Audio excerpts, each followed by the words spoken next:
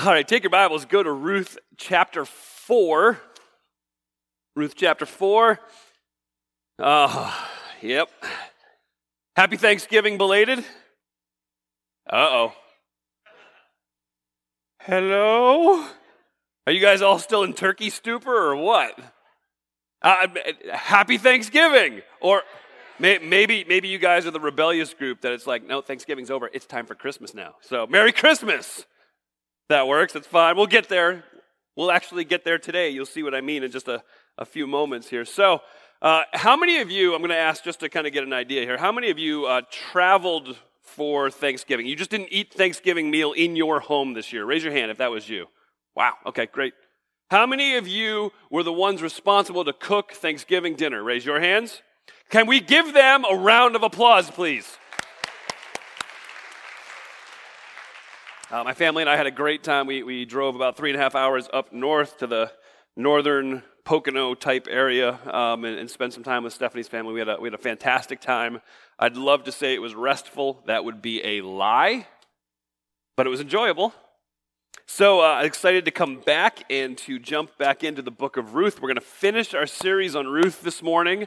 This is actually a really amazing chapter in the Bible because what it does for us, particularly as a church, what it's going to do for us is it's going to serve as the conclusion of the Ruth series and the introduction to our Christmas series, the Advent series. And I'll just say just a quick word about that. Our Christmas series that begins next week is entitled Repeat the Sounding Joy.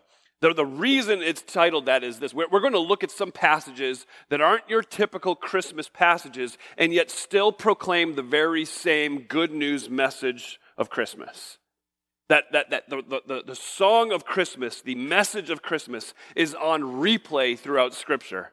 And so we're going to look at that together over the next 4 weeks. Can you believe that? After today, it's 4 weeks till Christmas. Yeah. I can say this with pure integrity. I have yet to purchase a single gift. Pray for my soul. So before we get to Ruth chapter 4, let me give you a quick recap. I don't want to preach the entirety of 1, 2, and 3, but just to make sure that you get caught up to where we are. You've got a man whose name is Elimelech, which means, my God is king. And my God is king lives in the land of Bethlehem, which is going through a famine. And the man whose name is my God is king is married to a woman whose name is Naomi. And Naomi's name means sweetness, sugar pie, lovely. So he's married to sweetness, and they have 2 wonderful children named Mahlon and Chilion, which means sickly and dying, or we've nicknamed them pneumonia and leukemia. And my God is king. Elimelech, living in Bethlehem, looking around, seeing no bread, makes a decision that although his name testifies to the fact that God is king and sovereign and in control, then they're in trouble if they don't leave Bethlehem because there's a famine. And man, what's God going to do about that? So he takes his family and he moves to Moab. And in Moab, the unthinkable happens. Elimelech dies, leaving Naomi a widow. Now, she's got 2 boys who can take care of her, and they get married off, and they marry 2 ladies, one of them named Orpah and one of them named Ruth, and Mahlon and Chilion are married, and it says after 10 years, both Mahlon and Chilion die, and now Naomi is left a widow and childless. Her whole life has changed. Who's going to provide for her? No one can provide for her. So what she does is she makes the decision, when she hears that God has broken the famine back in Bethlehem, she makes the decision to head back to Bethlehem to enjoy the provision that God has brought by breaking the famine. And along the way, she's bringing her 2 daughters-in-law. You got Orpah and you've got Ruth. And as they begin the journey, Naomi kind of does what would be a polite gesture. She looks at the 2 girls and says, no. Don't come with me. You should go home.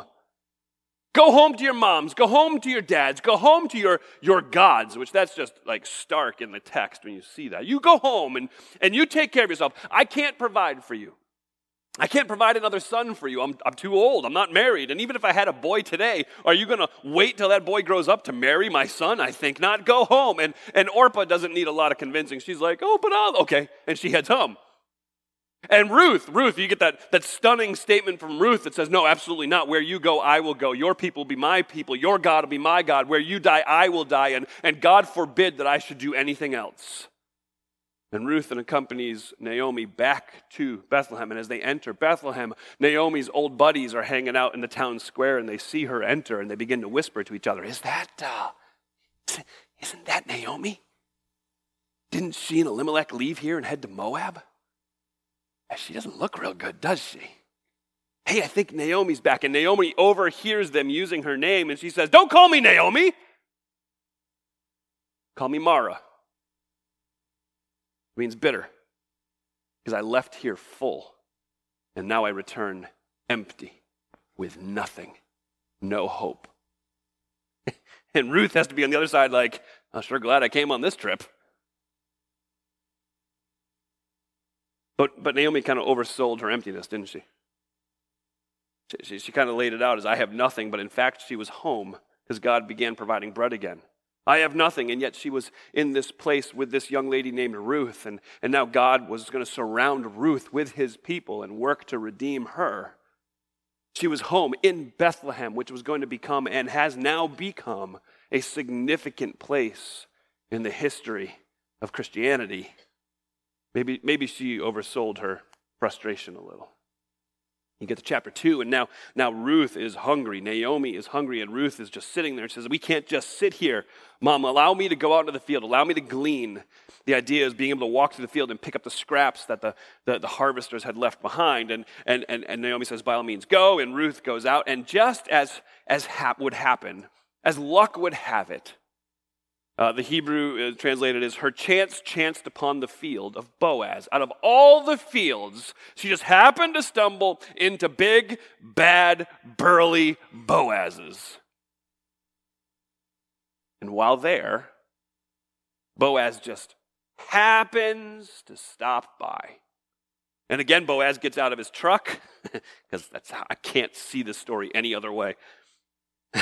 He gets out of his truck, and he is Boaz, and he steps out and he greets his workers with, the Lord bless you. And his workers stop what they're doing and they do that glee dance. And the Lord be with you too. I mean, there's this relationship that happens between boss and employee that I'm sure every single one of us long for. I mean, here at church, that's the way it works, in case you were wondering. Staff comes in and we roll out of our offices, the Lord bless you. Oh, the Lord bless you too. Most days. I'm sorry, just most days.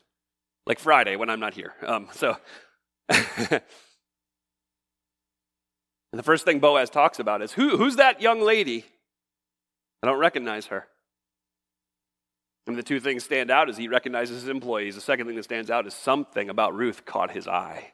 And what he's told is Ruth showed up in the field early that morning and asked permission to glean, and asked permission to be more aggressive with her gleaning than most. She was going to walk in the midst of the field, not just on the edges, so that she could accumulate more. And the foreman says, boss, you're not going to believe this. She came this morning. She asked permission. She's been working since this morning. She has taken one break for coffee back in the shack. That's it.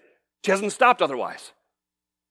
And Boaz looks at her and says, young lady, you stick with big bad Boaz. You don't go into any other field. You glean with my women. And I've instructed the young men not to touch you. I promised them if they touch you, I would bury their bodies in one of these fields. Nobody would ever find them. So I instructed them not to touch you. And you now come to lunch. And then he serves her lunch, and she eats her full. And then she leaves there and goes right back into the fields to finish her job. She heads home that day with 30 pounds of grain and leftovers from lunch. And Naomi is just, what happened? Whose field did you end up in? And Ruth explains what happened, and Naomi kind of that smirk, that knowing smirk comes across the face like, oh, let's see what happens. Well, what happens is Ruth goes to work for Boaz with his young ladies for 6 or 7 weeks until the harvest period is done, the harvest period is finished, and Boaz still hasn't asked her out on a second date. So Naomi, thinking I need to take things into my own hands, says, I have a plan, Ruth. What I want you to do, Ruth, is I want you to bathe, Ruth, and I want you to put on the nicest dress you have, Ruth, and I want you to put on that midnight Moabite or that Moabite number 5 or whatever that perfume is that you have. And I want you to smell all pretty, Ruth, and I want you to sneak down to the threshing floor under the cover of darkness, Ruth, and I want you to watch Boaz fall asleep, Ruth, and then I want you to uncover his feet, Ruth, while he's sleeping, Ruth, and he'll tell you what to do, Ruth. I promise you, in any counseling I will ever do, I will never give that counsel to your daughters. And yet Ruth says, Naomi's got my back. I'm headed to the threshing floor. As we talked about last week, Boaz behaves with a character, and a dignity, and integrity that is not familiar in that time. Remember, this is happening in the time of the book of Judges, where every man is doing what is right in his own eyes. But what Boaz does is he reveals to Ruth a problem. He says, I can't believe you would come to me, Ruth, and propose to me, because we talked about that last week, as she basically proposed marriage to Boaz, and Boaz says, I can't believe that you would propose to me, that you'd be interested in a big old dud like me. I mean, I wear like tube socks with my sandals. I have hair growing out of my ears. And you've ignored the young men, but you've come after me. Well, yes, this thing will be done. And we could end the book there and be like, oh, and they had all the singing and the songs and the skipping around and the dancing. And yet he continues, says, but there's a problem. There's another man. See, there's another person who is closer related to you than I am. And so it's his right to marry you first and get all of the possessions that are Naomi's and Elimelech's. But you go home, and I'm going to head to town, and I will take care of this. When Ruth gets home, she begins pacing back and forth, and Naomi says, let's stop, wait. Let's see what the Redeemer does. It's in his hands now. You just wait and watch. And that leads us to Ruth chapter 4.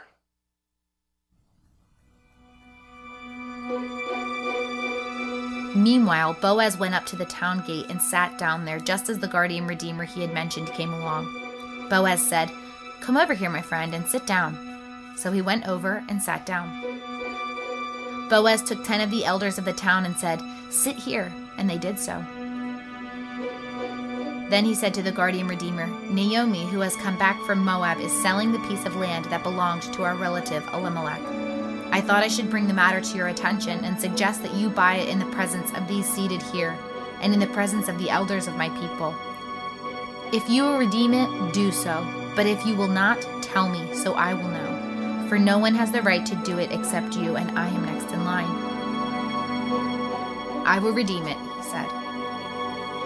Then Boaz said, "On the day you buy the land from Naomi, you also acquire Ruth the Moabite, the dead man's widow, in order to maintain the name of the dead with his property." At this, the guardian redeemer said, "Then I cannot redeem it, because I might endanger my own estate. You redeem it yourself. I cannot do it." Now, in earlier times in Israel, for the redemption and transfer of property to become final, one party took off his sandal and gave it to the other. This was the method of legalizing transactions in Israel. So the guardian redeemer said to Boaz, "Buy it yourself." And he removed his sandal.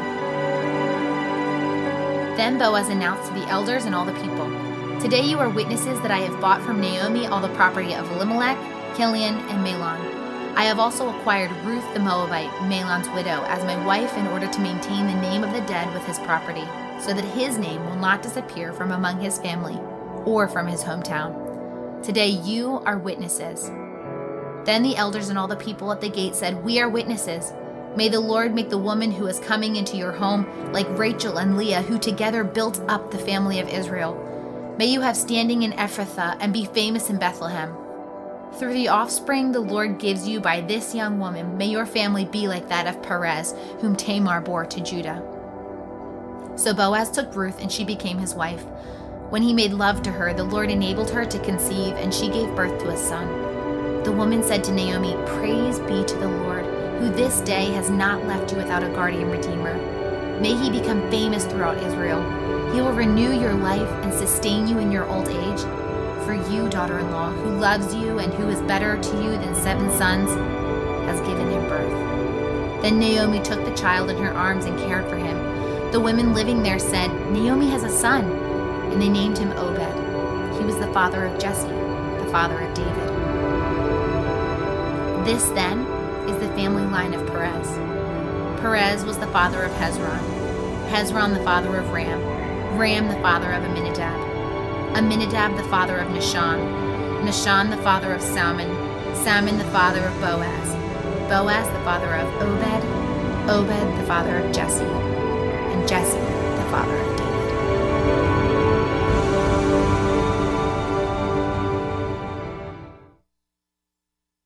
So when we get to the beginning of Ruth chapter 4, what we find is an interaction that occurs. Verse 1, we're told at the town gate. Boaz goes to the town gate. That means little to us today, but back in this culture, in this time, the town gate was a place of business, a place of justice, a place of wisdom, a place of counsel, godly counsel, biblical counsel, worldly counsel. It's actually just a hub of activity. It would be very similar to our lobby in between services.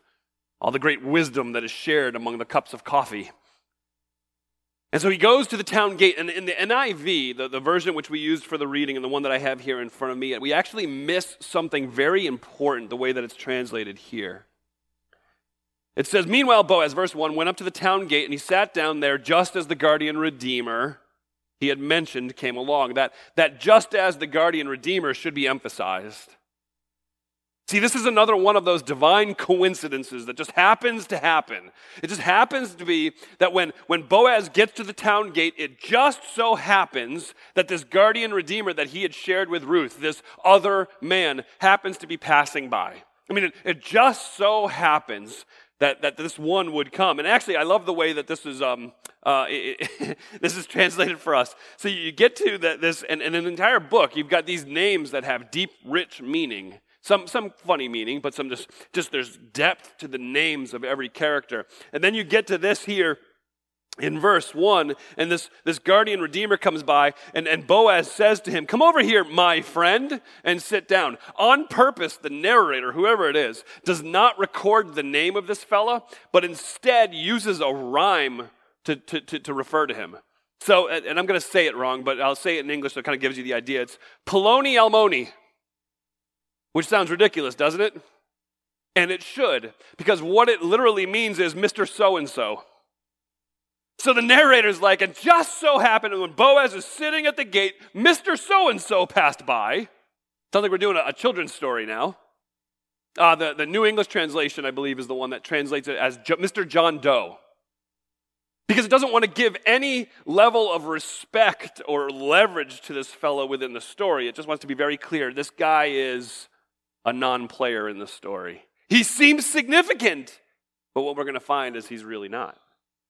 And so it just so happens that he passes by, and Boaz looks at him in verse 1 and says to him, Mr. So-and-so, my friend, please come and sit down. And so they go over and they sit down. And then verse 2, it says, Boaz then gathered 10 of the elders who would be there in the town gate, and he had them sit down in order to hear the case that was about to happen. I mean, there is a tension that is building up, and it's unfortunate that chapter 3 ended where it did and chapter 4 picked up where it did, because it really should meld together, shouldn't it? I mean, you've got Ruth going under the cover of darkness and declaring her love for big bad Boaz, and Boaz saying, I'll take care of it. You got to know, though, there's a problem. And he's got every right to marry you, and they would leave me out. And I know, me too, Ruth. I love you too. But I don't know what to do. And so you get this tension that's building, and so he's like, I'll take care of it. Here's some grain. Bring that to your mother-in-law. That should make her happy, which I don't know what to take that as. I mean, we talked about that last week, guys. If you're taking a lady out and you're interested, give her some extra dessert for her mom. I mean, that's going to go really well for you, I promise. You can thank me later. So Boaz gets to the town gate after that, and he's like, okay. I mean, you're thinking, okay. I mean, he's sweating. I mean, this is big bad Boaz, but this is a moment. I mean, this is the future. This is the rest of his life. And he gets to the town gate. He's like, all right. There he is. Come here, Johnny Doe. Come here, have a seat.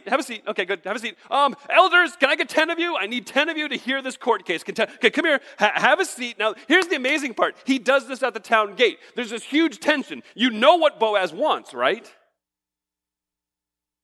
How many of us would have the integrity to do what Boaz is doing in the public eye at this moment? How many of us instead would work to cut a backroom deal so that nobody else would know? He didn't have to tell this guy that he was a kinsman redeemer, a guardian redeemer of Naomi and Elimelech. He didn't have to share that information, and yet he still did out of integrity. And then in integrity, he stood in front of the public, because what would happen at the town gate when a court case would begin, there were only a few seats. It wasn't that many seats, but the crowds would begin to gather. It's the rubbernecking disease that we all experience. Oh, what's going on over here? Is it anything good? Let's listen. And the crowds would gather and surround the legal proceeding.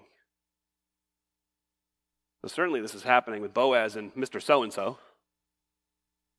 And Boaz begins his case, and he says this in verse 3. He said to the guardian redeemer, listen, Naomi, the one who's come back from Moab, she's selling a piece of land that belonged to our relative Elimelech. I'm not going to get into that a lot, just to say that actually saying that she's selling the land is probably an overstatement.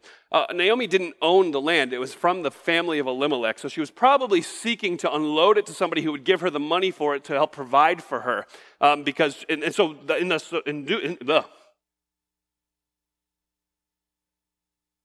I get an amen? All right, good. I don't know what that was. I believe I just spoke in tongues. Yeah, I beat you to it, man. So, wow. In so doing, there we go, selling the land would provide her needs, and it would leave the proper ownership of Elimelech and his clan and his family. And so she's seeking to do that. Boaz says, Naomi's trying to unload this land.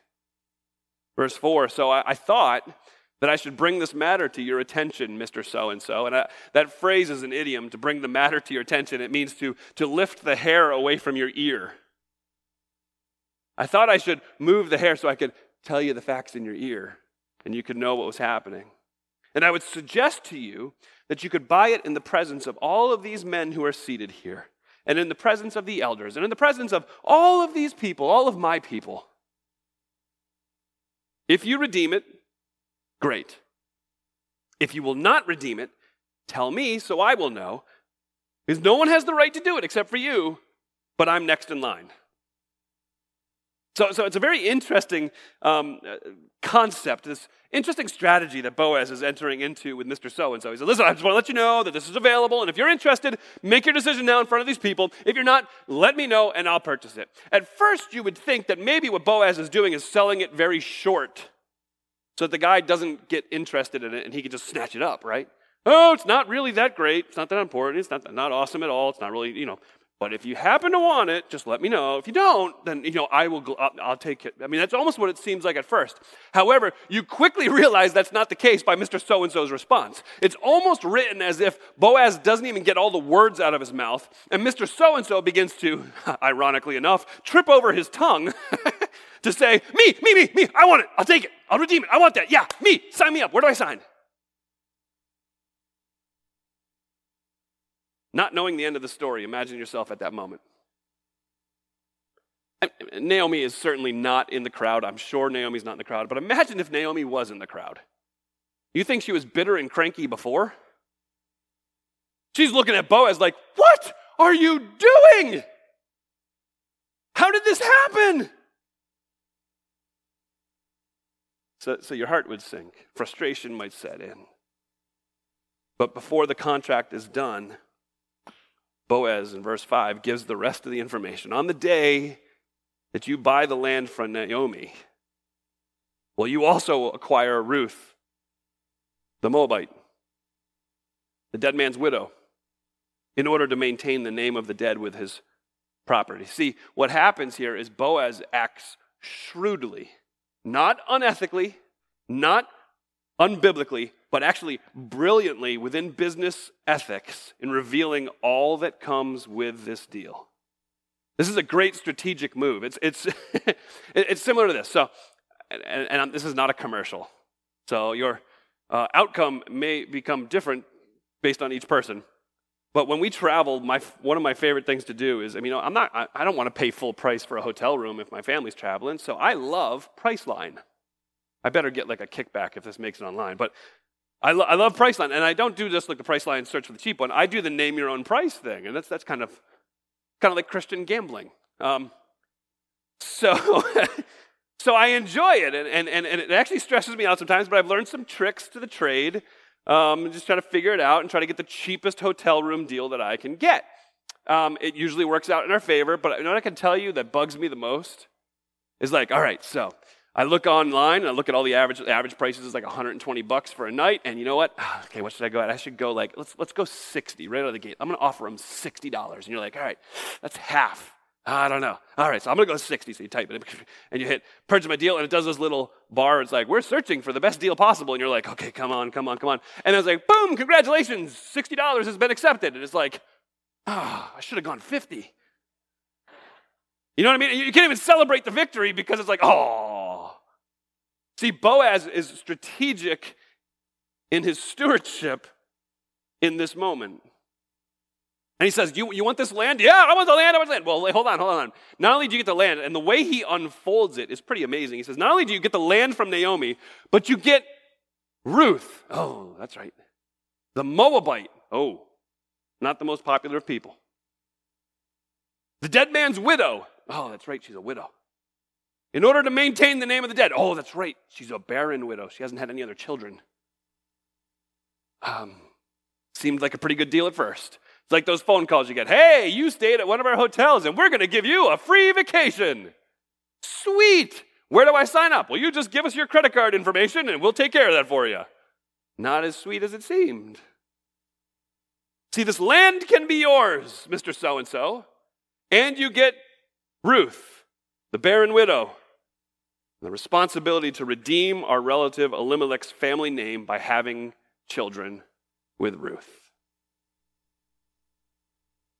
It's kind of a pregnant pause that occurs in this story right there. What's going to happen next? What decision will be made? What happens next is going to determine the outcome of this story that we have fallen in love with.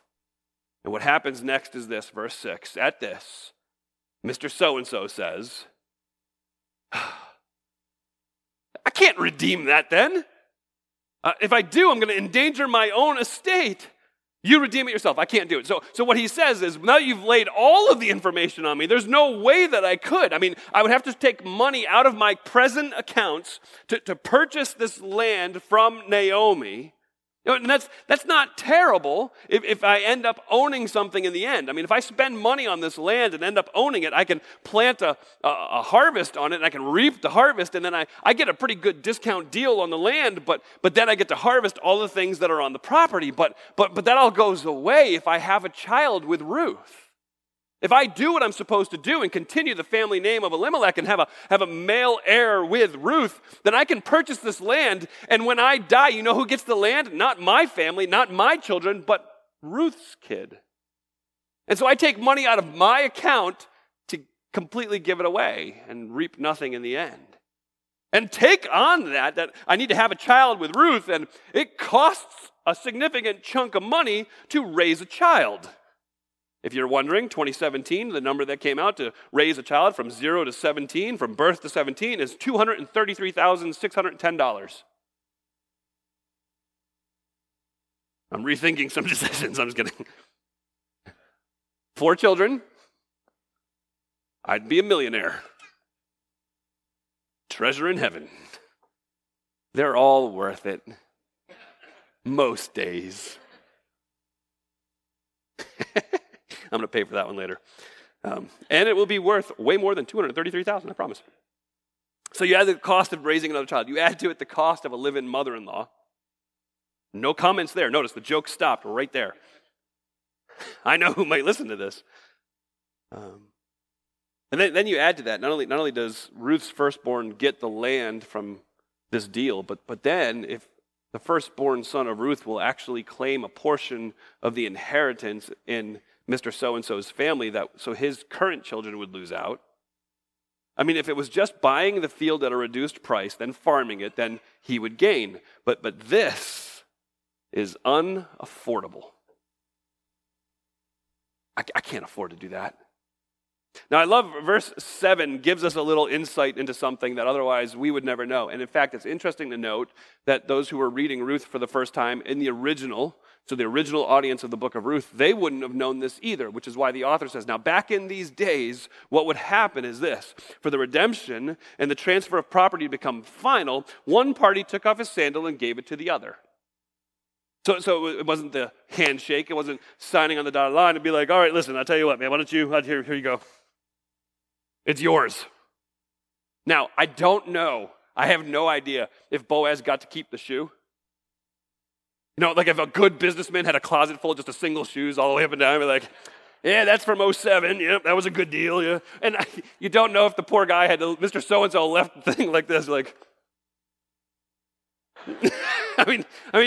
you don't know what would happen with that, but the point is this. The deal was being made. It was being formalized and finalized. In verse 8, the guardian redeemer, Mr. So-and-so, said to Boaz, buy it yourself, and he removed his sandal.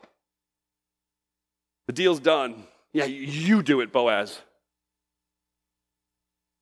So then you get to verse 9, and Boaz makes his claim, and he says this, Boaz announced to the elders and to all the people, today you are witnesses that I have bought from Naomi all the property of Elimelech, Kilion, and Mahlon. I've also acquired Ruth the Moabite and Mahlon's widow as my wife in order to maintain the name of the dead with his property so that his name will not disappear from among his family and from his hometown. Today you are witnesses. And in verse 13 it says, Boaz took Ruth and she became his wife. This is a victory for Boaz, right? But think about it for a minute. What does Boaz get out of the deal? He gets some significant baggage, that's for sure. A pagan, barren, foreign, widow, farm servant. And her mother-in-law, who has declared publicly that she was bitter, angry at God, and forever empty. What does Boaz get out of this relationship? Here's the thing to keep in mind. The one who is gleaning in the field is loved and claimed by the boss. And it's a picture of grace. The picture of grace that emerges from the haze. Boaz desires Ruth because of his care and his love for her, because of his character, not because of the value that she adds to him. It's the same thing in our redemption. It's the same picture of grace that you and I have experienced if we're in Jesus Christ. We have been set free, released from bondage because of God's kindness, because of God's love, because of God's mercy, because of his grace, because of his care.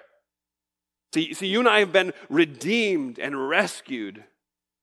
And it didn't happen after we had made an improvement in our lives. It didn't happen after we had gone to enough counseling and worked through all of our issues. We were redeemed while we were still sinners, what Romans 5 says. It doesn't matter time. Let me plead with you. If you're here this morning and you're not in Jesus, I don't mean into Jesus. Everybody's into Jesus this time of year. But if you're not in Jesus Christ, God longs to show grace to you. You know that's why you're here, right? It's not because mom dragged you along after Thanksgiving. You're in my house, you're going to my church, get in the car. No. The reason you're here is because God longs to show his grace to you. The reason you're here is because the Holy Spirit is trying to draw you to Jesus. He's trying to show you how true what Jesus said is. He's trying to point to Christ and say, he is the spotless substitute for your sins. He is the Lamb of God who has come to take away the sins of the world. But okay, listen, Frank, I hear you, I understand, but I'm what? What are you? A pagan, barren, foreign widow who's slowly starving to death? Good. That's who Jesus came to save. Jesus didn't come to save those who think they have it all together.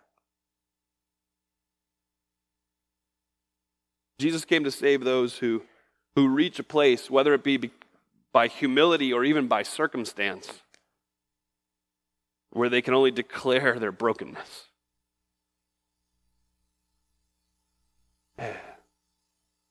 And Jesus came to save those who have no other option but to lean on Jesus for rescue, for salvation, for redemption. Is that you? Then maybe today in this place, you've reached that circumstance or that humility. Then you need to come to Jesus. And let me tell you, there's no formula. There's no recipe. There's no magic words. salvation and rescue and redemption, it comes by crying out to the only one who can save you. It's like a drowning person. The drowning person can't tread water much longer.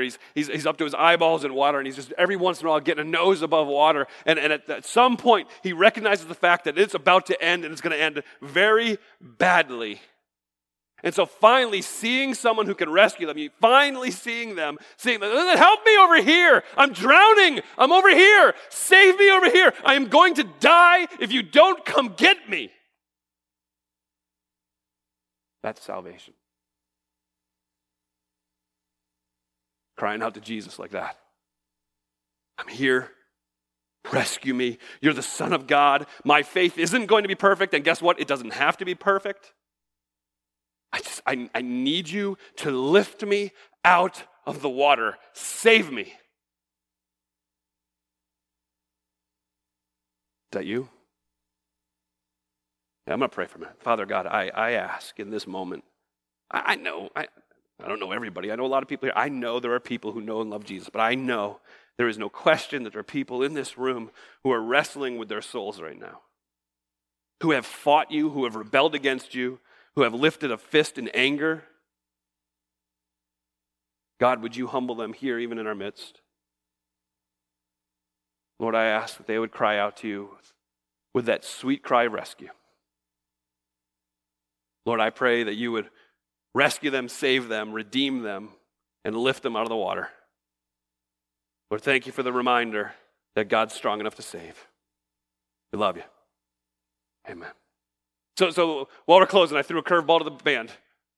They got all excited because I was done early.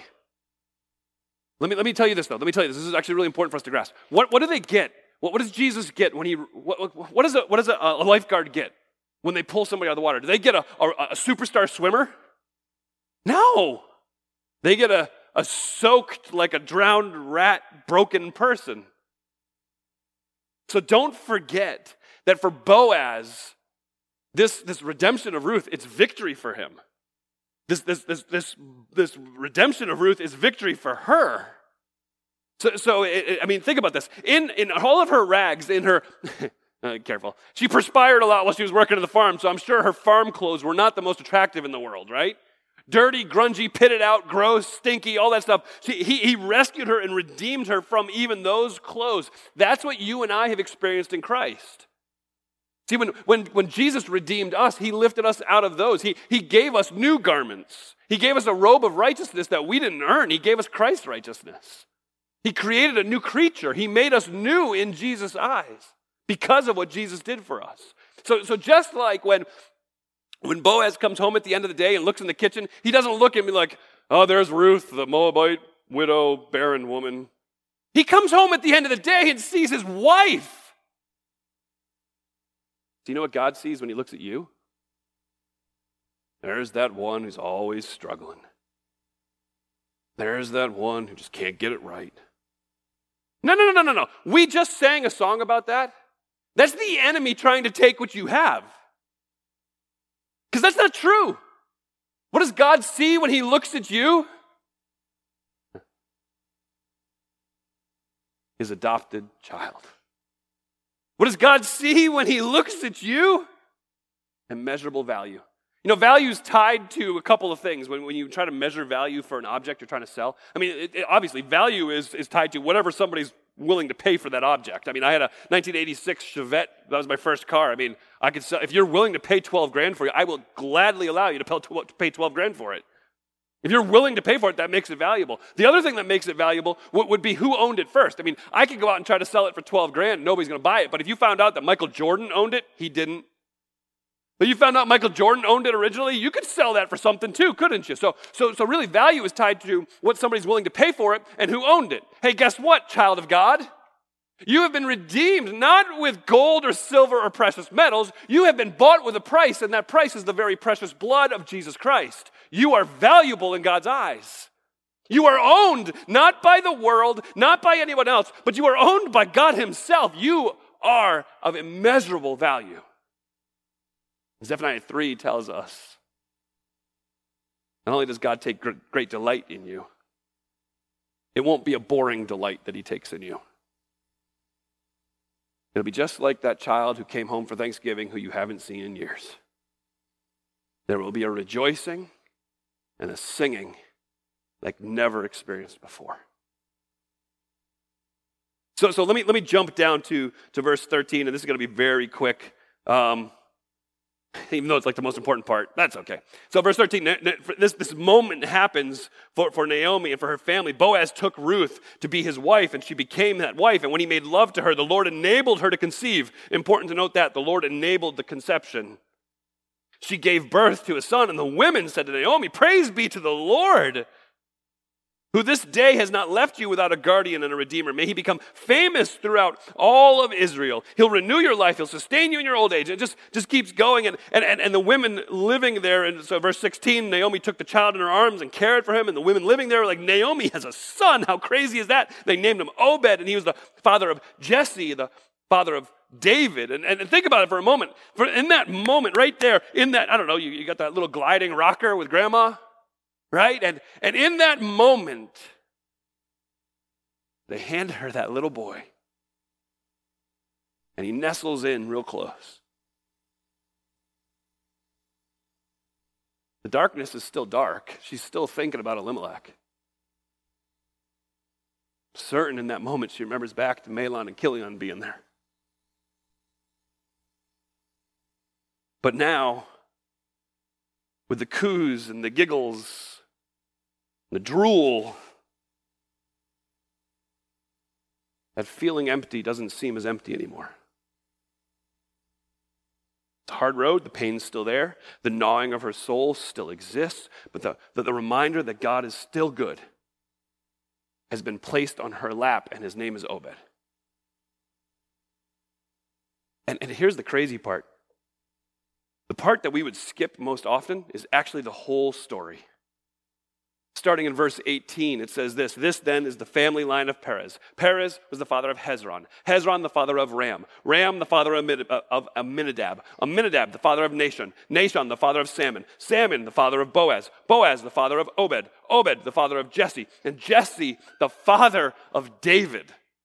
What has happened in Naomi's life is unthinkable. In the moment she felt empty, God was still drawing yet a very crooked line, and yet a line to the destination of his desire.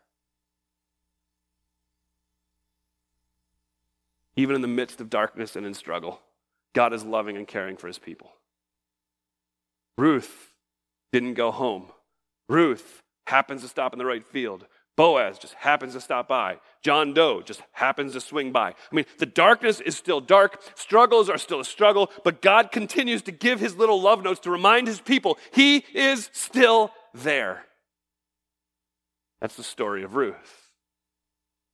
The story of Ruth is not only just a picture of grace or a picture of God's great care to feed the hungry Israelites, to love and provide for a bitter widow, or to provide help for a foreign widow. The story of Ruth is that through this seemingly impossible situation, God was actually preparing for the greatest king Israel would ever know. And I'll tip my hand a little till next week. And that line doesn't stop at David.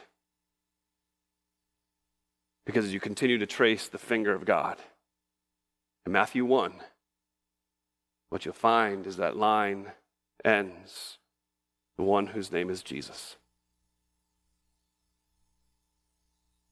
Isn't it just like God to do that? Isn't it just like God to do that? Not to use the straight edge to draw his line, but to show up. So just as Naomi and Ruth celebrated the birth of their baby boy, Obed, we celebrate the birth of one who came through the line of Obed named Jesus. And next week, we celebrate the fact that he is no ordinary child. He is the very Son of God who came to seek and to save those who are lost. And today, we have the privilege of beginning our celebration of that moment when in the manger, God showed up. Isn't Ruth a great story? Too bad it's so short. Let's pray together. Father God, thank you for this moment. Thanks for these folks. Thanks for the story of your word. Thank you, Father, for your goodness to us. Thank you, God, for reaching out to us and saving us. God, again, I pray for the ones who might be sitting here who don't know you. God, I pray that this would be the moment they put their trust in Christ. God, may they reach their arms up and experience the rescue of a heavenly lifeguard that can lift them to salvation and redemption and rescue. God, I ask that would happen in our midst today. God, not because we get points or we can put a little mark on the wall. None of that matters. God, it's because today we get to recognize the fact that you showed up in the manger, that the Son of God came to rescue us, to redeem us. And so, God, as we enter into our Christmas season, I pray that we would be reminded of the precious gift we have in that baby, that one who would grow to live a perfect life, that one who would willingly lay on a cross to die for my sins, the one who would be laid in the tomb, and the one who 3 days later would rise from the dead. God, I ask that you would remind us of what it is we have in Christ. It's not a month, it's not about presents, it's not about songs, it's not about lights. It's about God showing up. Lord, may we celebrate that well. For it's in the name of that precious little baby Jesus we pray. Amen.